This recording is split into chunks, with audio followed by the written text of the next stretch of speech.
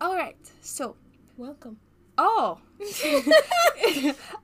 honestly, I'm so out of practice for this. Welcome to What Shall We Say to These Things? I'm TJ, And I'm MJ. and this is a low-key ghetto Bible study. That is correct. So we're continuing with Genesis. We've done chapter 12. We continuing with Abram. I never pronounced this right. And Sarai's story with Genesis chapter 13. So, this is the point where we ask you to pause and say a prayer. All right, so let's get into our summary. Sorry, I misplaced my notes. I think, before I get into something, I feel like in comparison to chapter 12, this is a little mellow. It's a bit mellow, but let's get into it. So as usual, our chapter is divided into two sections, and our first section is verses 1 to 9. Okay. So, we're continuing from where chapter 12 left off. So we have Abraham leaving Egypt, and he's taking his wife and everything he owned with him, and his nephew Lot goes with him.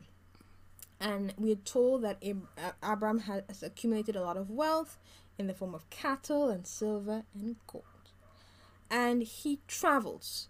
And one version of the Bible I read, he said he traveled to the Negev. And I was like, to the Negev? What's that? And apparently it's a desert. Okay, so it's a desert near... Let me not misspeak. So just say it's a desert in that part of the world. Okay. And from there, he went from place to place until he got back to Bethel, where he had been earlier and where he had previously built an altar. And he stopped there and he called on the name of the Lord. Now, we are reminded at this point that Lot was traveling with him. And we are informed that Lot was also a wealthy man. He had cattle and he had tents and he had people with him. And basically where they had settled did not have enough resources to support the wealth of the two men. Okay. And as a result, their herders or their shepherds or their workers began to have disagreements and arguments. And we are told that they were also Canaanites, and I'm not sure that I will pronounce this right, Perizzites, living in the area at that time. And so that brings us to the end of verse 9. This was our first section. So what stood out to you? What are your thoughts? First thing I noticed is that we talk about, I am jumping ahead, and it talks about where Abraham ends up. My bad. Sorry. There's another piece? Yes, there's another piece. I had to turn the page. Okay. This is why I need to fit everything on one page. Okay. So that was not chapter 9. We ain't at chapter 9 yet. Okay. So basically what happens next is Abraham tells Lot, we're family, right? Let's not argue. Let's not have arguing between us or our workers. Look at all this land that's available. Let us go our separate ways. If you go to the left, I'll go to the right. And if you go right, I will go left. That is chapter 9. Verse 9, sir. That is verse 9. Okay. Yes. So I'm jumping ahead of the first few verses, and I'm getting to the point where he ends up where he ends up. So he's left Egypt and he ends up back in Bethel. And it's like the way a lot of it is written is as though he moved in a circle. Either he moved in a circle, he went backwards. And I would not be comfortable doing that, because like God is leading me to a place, and although going to Egypt was done for safety, for survival purposes, to me I would be frustrated having to go back in the direction I came. Like, either let's keep going past Egypt, or I don't want to go back. But okay, let's think of this situation, right? Let's say you're here, right? And there are difficult times here, and there's an opportunity for you just temporarily to go spend time in another territory. When you're done there, wouldn't you want to come back home? But who says this is home? No, because here's my challenge, right? We don't have a timeline. We don't know how long he's been in any particular place, right? All we know for sure is that he's built an altar there. Okay. And so it may just be that this is somewhere where he's comfortable being settled, where he's aware of what the available resources are. This is somewhere that, he may have even developed relationships with the surrounding merchants. So it may not necessarily even have been a thing for him where he considered it as going backward, but it may have been like, this is somewhere where I know the lay of the land. Okay. Yeah. I thought that was. But you also would have had a challenge going in the first place when you don't know where you're going. Yeah. It kind of reminded me of the Israelites who seem to have been moving in circles for a while, right? Yeah, 40 years. Yeah. And then I also noted that he gets to his landing spot and he worships God again. That was significant to me. Yeah. My first point was that in Leviticus chapter 12 we find Pharaoh kicking Abraham out of Egypt, right? But that was just Abraham. I'm not sure how you pronounce it, right? But Lot could have stayed. I feel like Lot could have stayed because it says Lot went with him. So it was not necessarily a situation where Lot had to leave. Like, would Pharaoh have even known of Lot's presence? Would Pharaoh have even known that there was a connection between him, Abraham, and Lot? And like you said, Lot has his own property. So he's independent, essentially. Yeah, he's a wealthy nephew. So I'm like, that was my first thing, that Lot could have stayed in Egypt. Okay. Yeah. And I think that was somewhat solidified for me, like, a little bit later on. There's a reference made to Egypt. And so I was like, he could have just stayed. I don't know what you're talking about, so I'm looking forward to hearing your point. All right. And okay, so another thing that stood out to me was that here are these brethren, family, and they're not the ones directly having conflict, but they have their employees are having it, and it's not something that they can ignore. It's not something that they could carry on living comfortably without addressing. And it just it was just a reminder that conflict is inevitable. It's going to happen even among family. Yeah. Yep.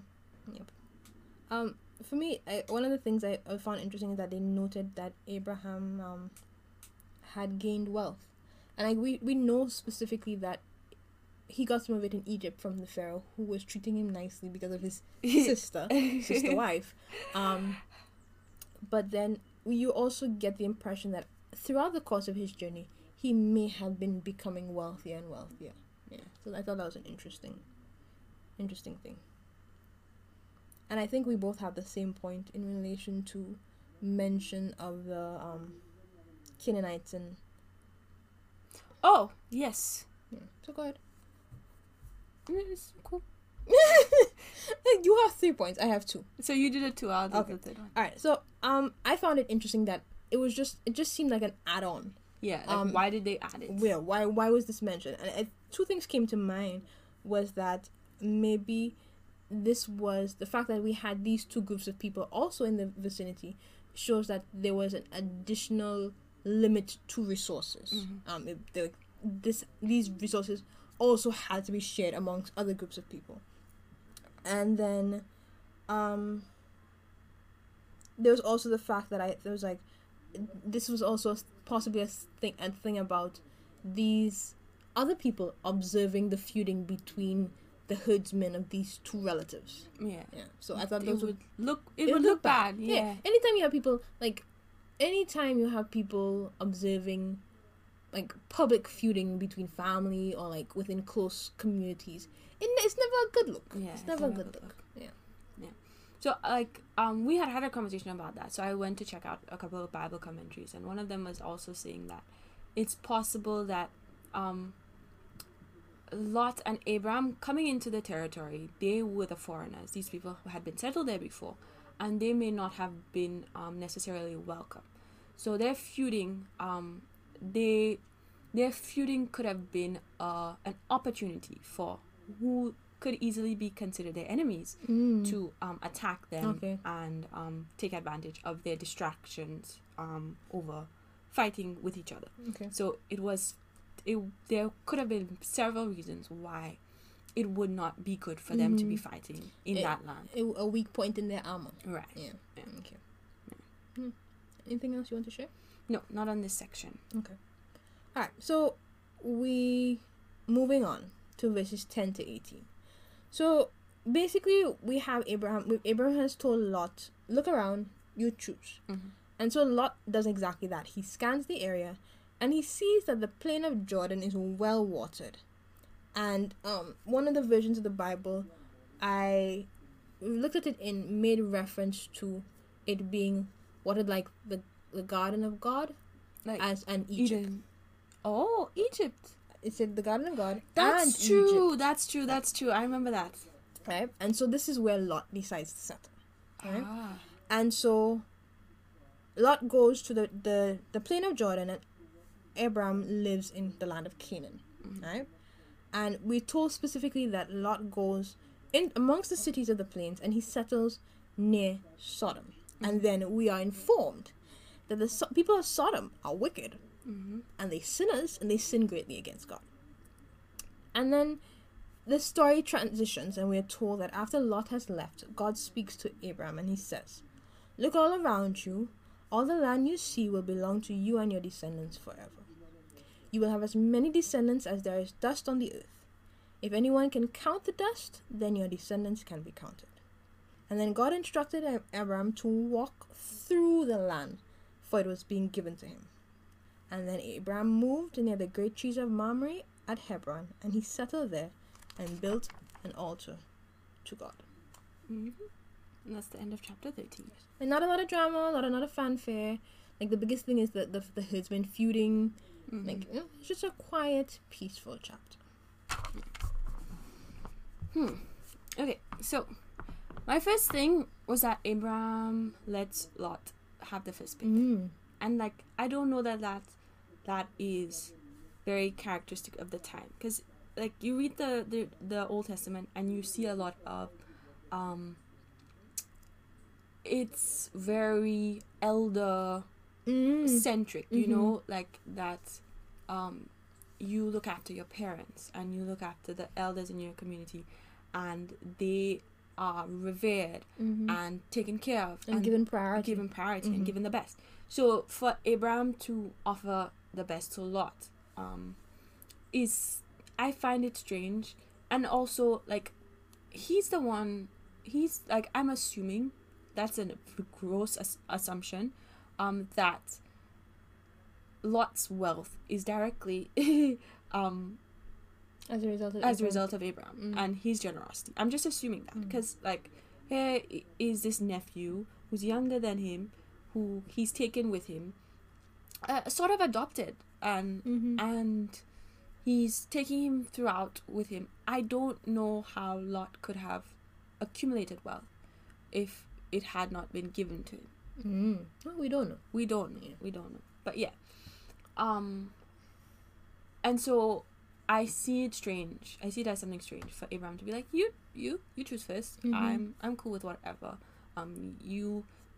You're not sure what he's going to choose, if he's going to choose the best for himself or the best for Abraham, but you are comfortable with him choosing the best for himself by giving him first pick. Then I think Abraham was at that point because he was very aware that God had told him, "I will take you to the land that I have for you."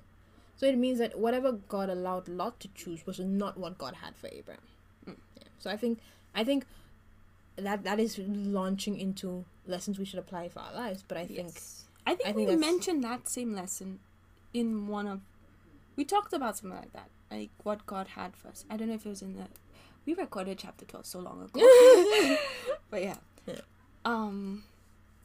But I think, I don't know if that's jumping ahead, but I think it also tells us about how things are not always as they seem.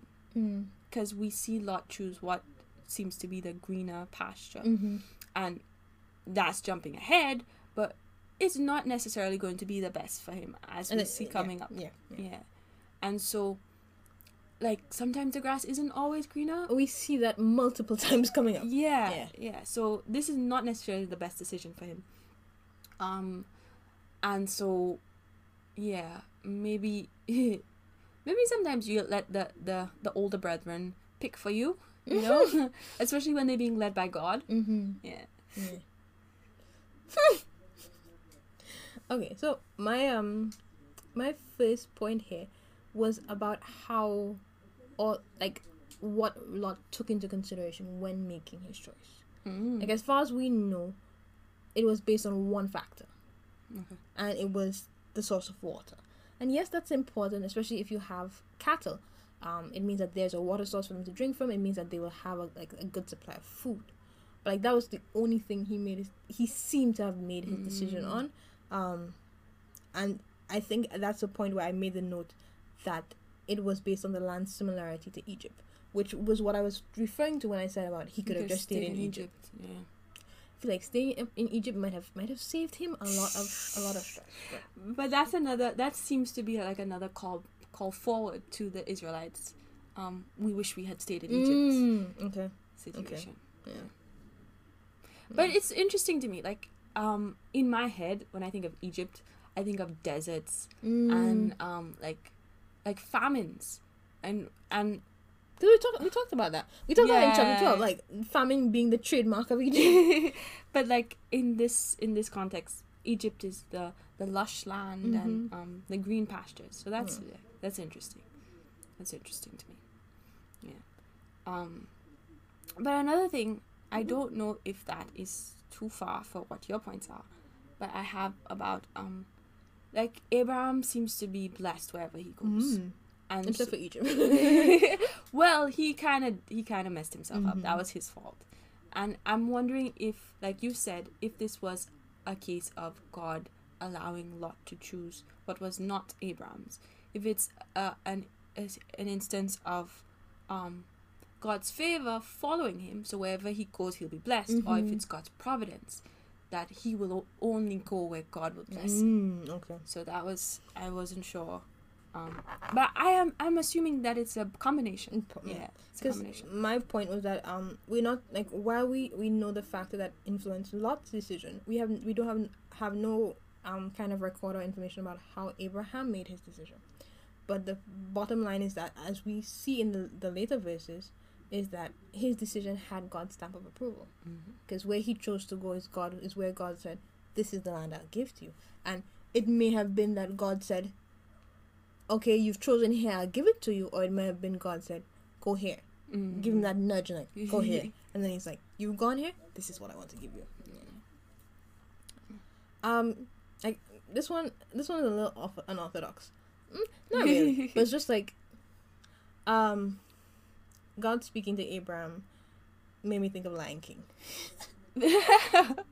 I'm waiting. Because he tells him, look to the east, look to the west, look to the north, look to the south. All you can see, I will give to you.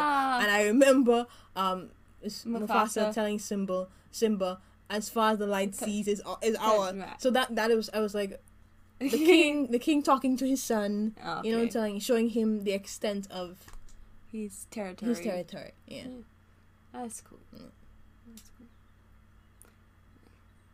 My last point is that, and Abraham worships God again.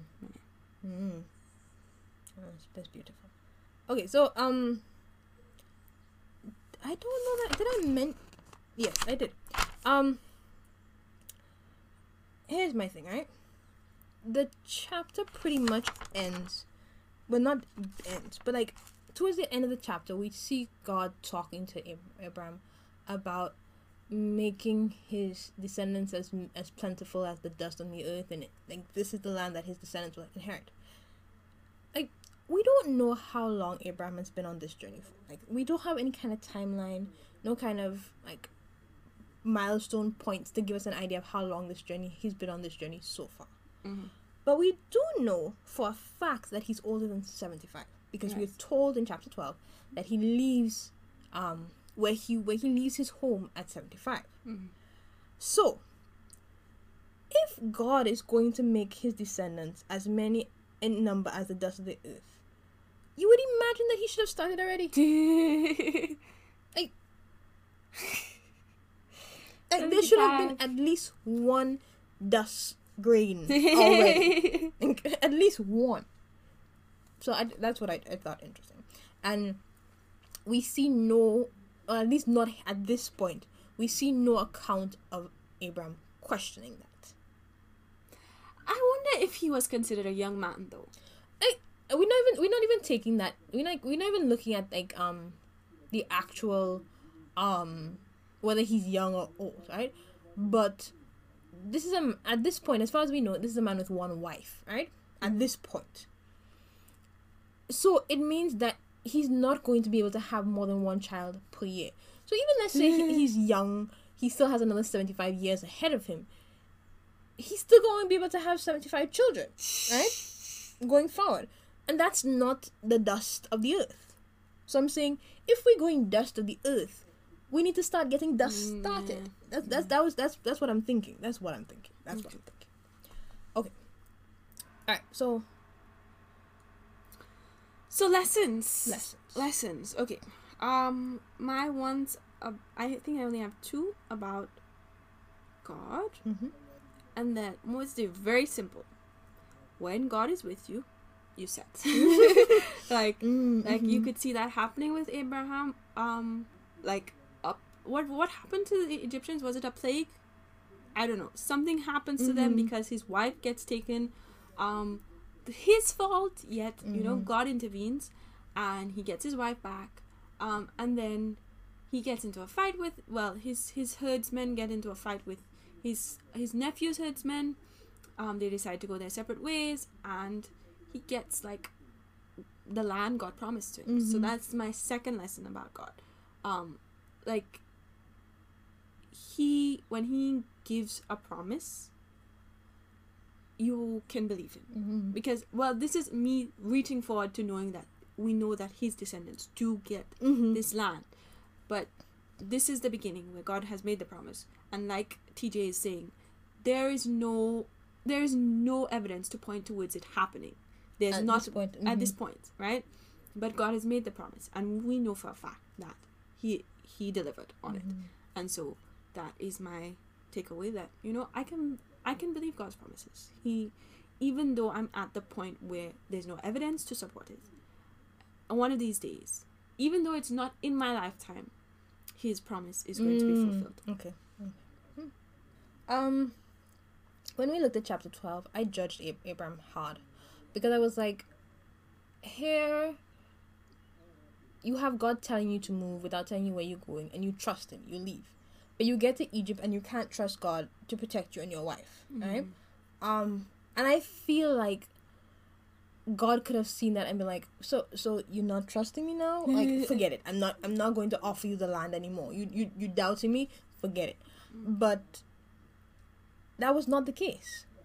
God was still like, as a result of this, you're gonna get some more wealth. This was not the game plan, but I'm still not going to, abandon you. And so I think my point about God was that our past mistakes do not dictate God's ability or willingness to bless us in the future.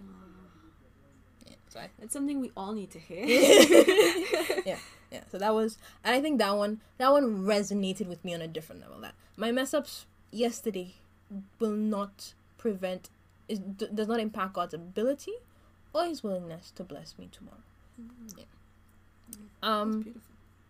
My second point is that God is extra. Like, God could have just told Abraham that you're gonna have a lot of children, but God was like, you will have as many descendants as the dust on the earth, and not even like the dust in this desert, like, because that would have been enough. He was like, the dust on the earth.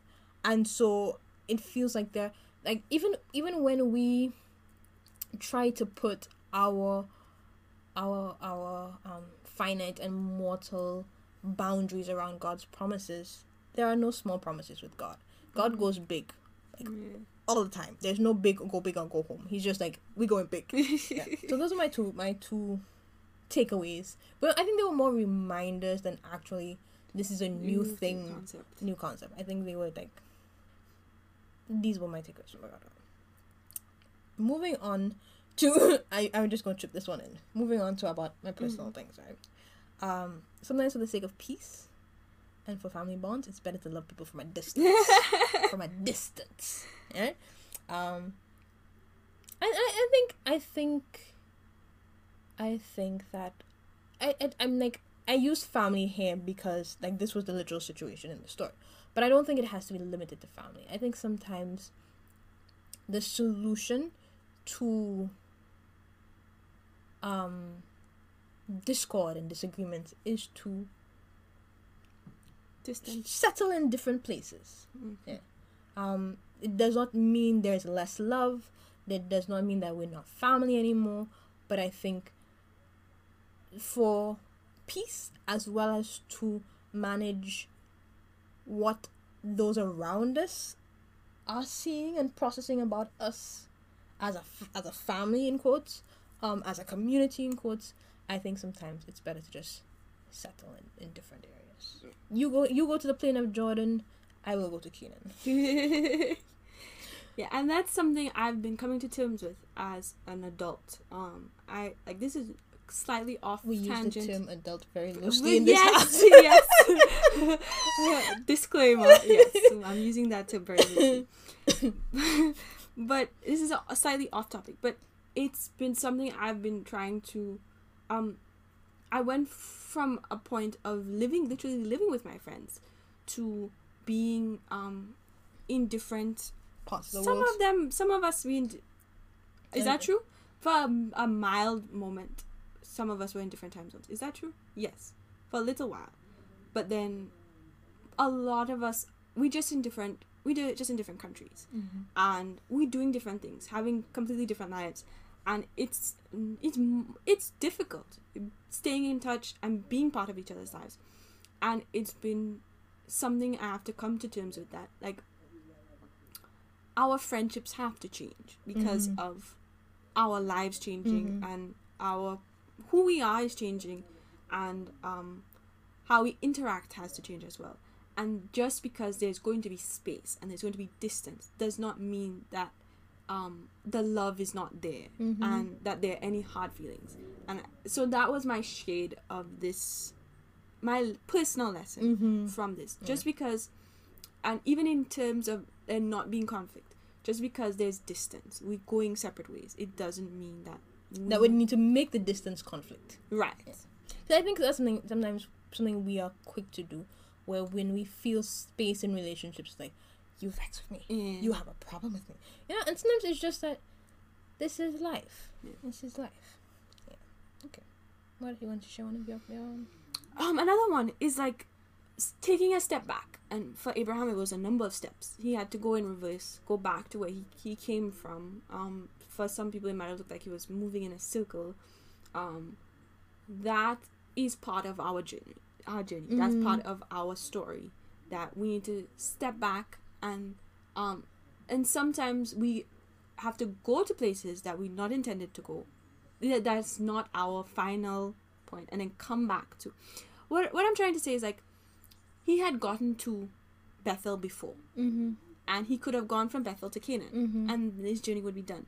But part of his journey had to send him to Egypt, and then back to Bethel, and then to Canaan. And so I think sometimes we feel like we should be there already, and we feel like we're going in reverse. We take one step forward and then 2 steps back, and it could be frustrating, it could be infuriating, it could be disheartening, and we just have to remember, God is the one leading, and this is part of our journey, and so it's just a matter of time before we fight with our nephew, and then we end up where we're supposed to go.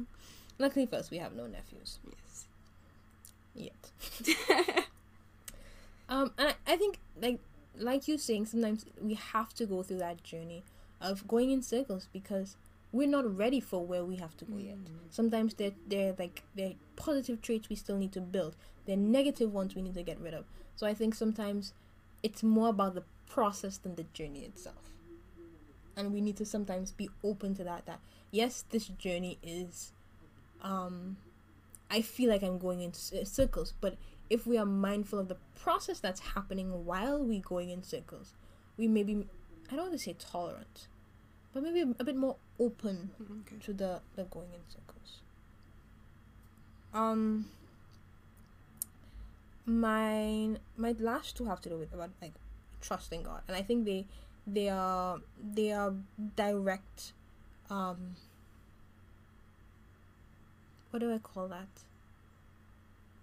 I don't know. Like, I don't want to say translations because it's not a translation, but like, it's interpretation. My 2 points about God, just reframed, personalized, that type of thing.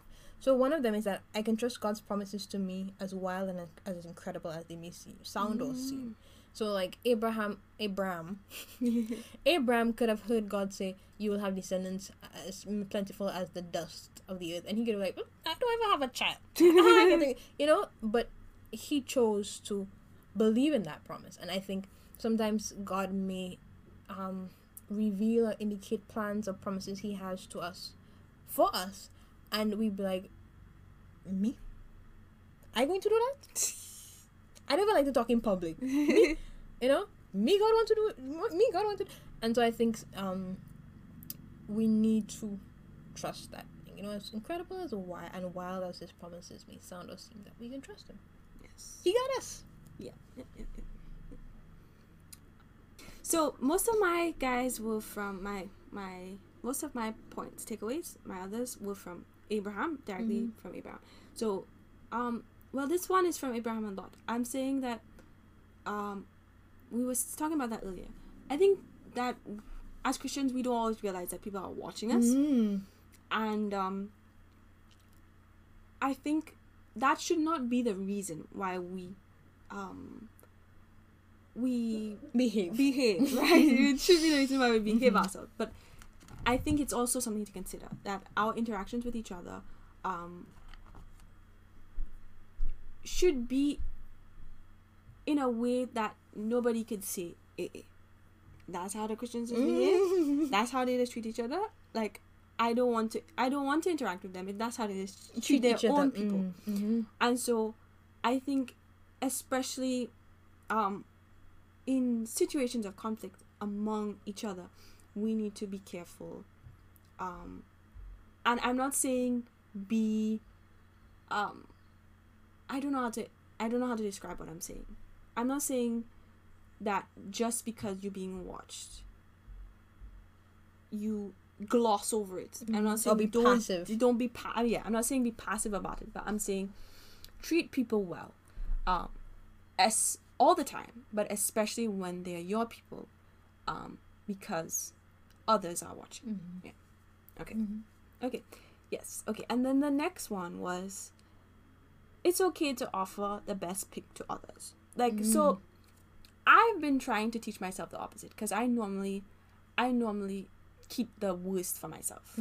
I've been trying to be like, it's okay, MJ, you could take the best, you know, like, you deserve it. But I think there are also points where you can offer the best to other people, especially what you think is the best, or you could offer them first pick, because I think we said this last time as well. What God has for you is for you. Like, that, nobody can take that away from you. And so, you don't have to fight with anybody for anything. You don't have to, you just have to do your best, work hard, and let God work it out. And so that, I think that's just freeing. That way you can be happy for other people who are succeeding. You can be happy for their successes. You can be happy when they seem to be going ahead of you, because that is what God has for them, and what God has for you is on its way. Amen. Yeah. Amen.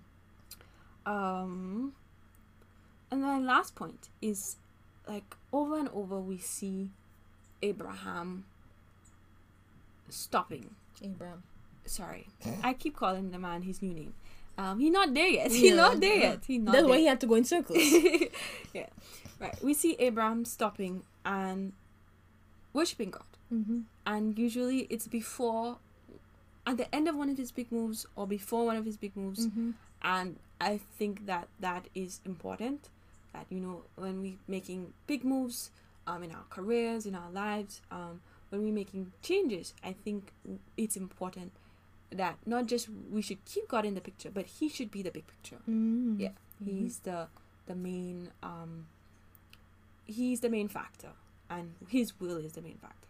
A praise break. Yeah. So I think I like TJ saying, not only asking God for direction, but praising Him for His leading so far. Yeah. Mm-hmm.